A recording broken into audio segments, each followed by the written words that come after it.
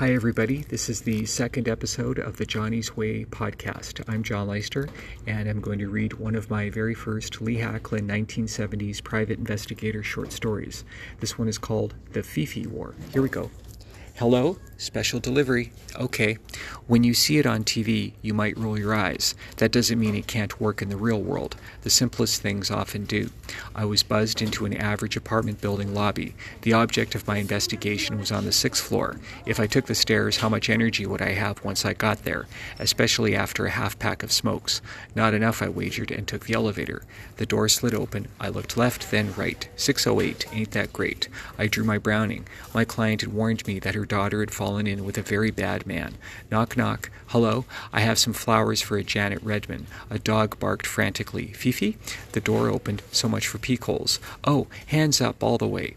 Janet was 20 and dumpy. She had the face of a potato and the body of a potato sack. Her body was squeezed into a groovy, sequined tube top and cut-off jeans. Big glasses adorned her face. She reminded me a little of Velma from Scooby-Doo. I kicked the door shut behind me. Fifi, a 5-year-old boxer, barked and leapt and tried to lick my face from an impossible distance. The place was a sloppy one-bedroom, and the air was redolent with weed. I don't care if adults want to F up their minds. Just do it in a way that doesn't mean you have to break into my car to support your habit. And do it in a way that doesn't make the air smell like S-word. With my gun still pointed at Janet, I scooped up Fifi at face level as reward for her determined, vain efforts to lick my face. You're taking Fifi? You solved the case again, Velma. Scooby-Dooper. She rolled her eyes, but it took some effort. I figured she was blazed. She was unsteady on her feet. I get that all the time. You can't take Fifi. She belongs to her mom. F that B-word. Her name's on the license. She didn't go to the police because she doesn't want to see you with a record. What about the flowers? I rolled my eyes. What a genius. I'm backing out now. Why are you pointing that pig stick at me? I checked. You own a shotgun. No, a male voice said. I have a shotgun. Elric, don't hurt Fifi. He came out of the bedroom, should have cleared the whole place first like a professional cop would have. I have my moments, but this was not one of them. Elric was 20 and thin and had a blonde beard that went down to his chest. A straw hat sat on top of his head. His Snoopy sweatshirt looked like a tent on him, but the way he pointed the gun at me, it appeared that he'd had some experience with it. Blasted to oblivion over a dog named Fifi, destined to be etched on my tombstone. Put Fifi down. I pointed my gun at the dog. Of course, she licked it. Velma, Janet. I liked thinking of her as Velma because she really did look like a live-action version of Velma. Fell to her knees. Fifi, no. Elric spat on the floor, probably something he'd seen on a late-night movie. He won't kill a dog. He's a good guy. Put Fifi down, walk out of here, and I promise not to shoot you in the back. Can't do that. I came here to do a job. If I fail, that hurts my rep. My rep is everything. What good is a rep when you're dead?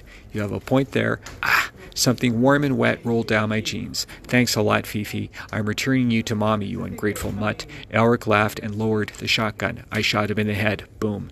Velma screamed and went for the shotgun. I threw Fifi onto the couch when I should have just dropped her. Now Velma had the drop on me. I raised my hands. Somebody's calling the cops, right? Right? You killed him. You killed the only man I ever loved. Velma. Janet, I'm in love with you. What? I fell in love with you the moment I gazed into your lovely, beautiful eyes. Marry me. That guy was no good for you. The moment I looked at you was the moment I knew that I'd found my lucky star. Marry me, please. We'll go to a court with Fifi, and they'll let her in. I don't know. Maybe they won't. Anyway, we'll have the little wedding day and court, and the big one after we get back from Hawaii. Her eyes just about exploded through her lenses. Oh my God, are you serious? What about Elric? What about him? He's dead. Sirens. We have to go now. Get Fifi. I have to get some things. Some makeup. My diet pills. Our stash. Well, I guess it's mine now. Tampons. She ran around the place throwing things into a tote bag. Fifi followed her around. Dog food, flea collar, toothbrush. I heard the elevator doors open. I went into the hallway and raised my hands. There were 4 cops, and luckily I knew one of them. Hacklyn! You again. I just saw you the other day. Shotgun inside 608. Janet Toss the gun into the hallway and get on your stomach, your arms and legs stretched out like an X. The cop, Lewis, glared at me. I was stealing his thunder. What about Hawaii? What about our wedding? Oh, those things are still happening, but for now, we'd better cooperate with the authorities. You saw what happened. It was me or Elric. Self-defense, right? The shotgun landed on the carpeted floor in front of us. New York's finest stormed into the suite and arrested Velma. Janet. Oh, hell. I want to go to Hawaii. Fifi came bounding out, and I scooped her up again. Lewis sniffed around me and said, you smell like dog piss. I think Fifi has a bladder problem. You want to tell me what happened, or do you want a lawyer? I told him. He took copious notes. I was driven downtown and cleared of any potential charges within a few hours. Velma's story matched mine, only she said she wanted to charge me with fraud for impersonating a delivery man and proposing to her, quote, without sincerity. Elric turned out to be Elric Owens, an all-around a-hole who had priors for selling drugs to kids and armed robbery. Good riddance. That night, I took Fifi to Margaret Redmond's house. Is Janet in trouble? She's at home. She had a license for the gun. And as far as she knew, I was a dog-napping home intruder. Fifi licked the face of Janet's mom. Fifi, oh! A long stream of urine rolled down Margaret's leg.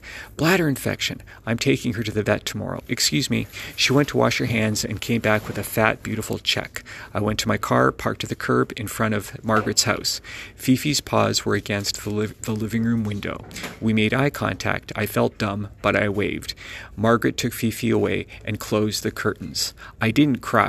You'll just have to take my word for it. And that is the end of the Fifi War. Thanks for listening, and thank you, Anchor. And don't forget, God loves you, and so does Johnny. And please check out my Facebook group page. It's called Johnny's Way. Please feel free to join. Thanks for listening, and have a great day. Cheers.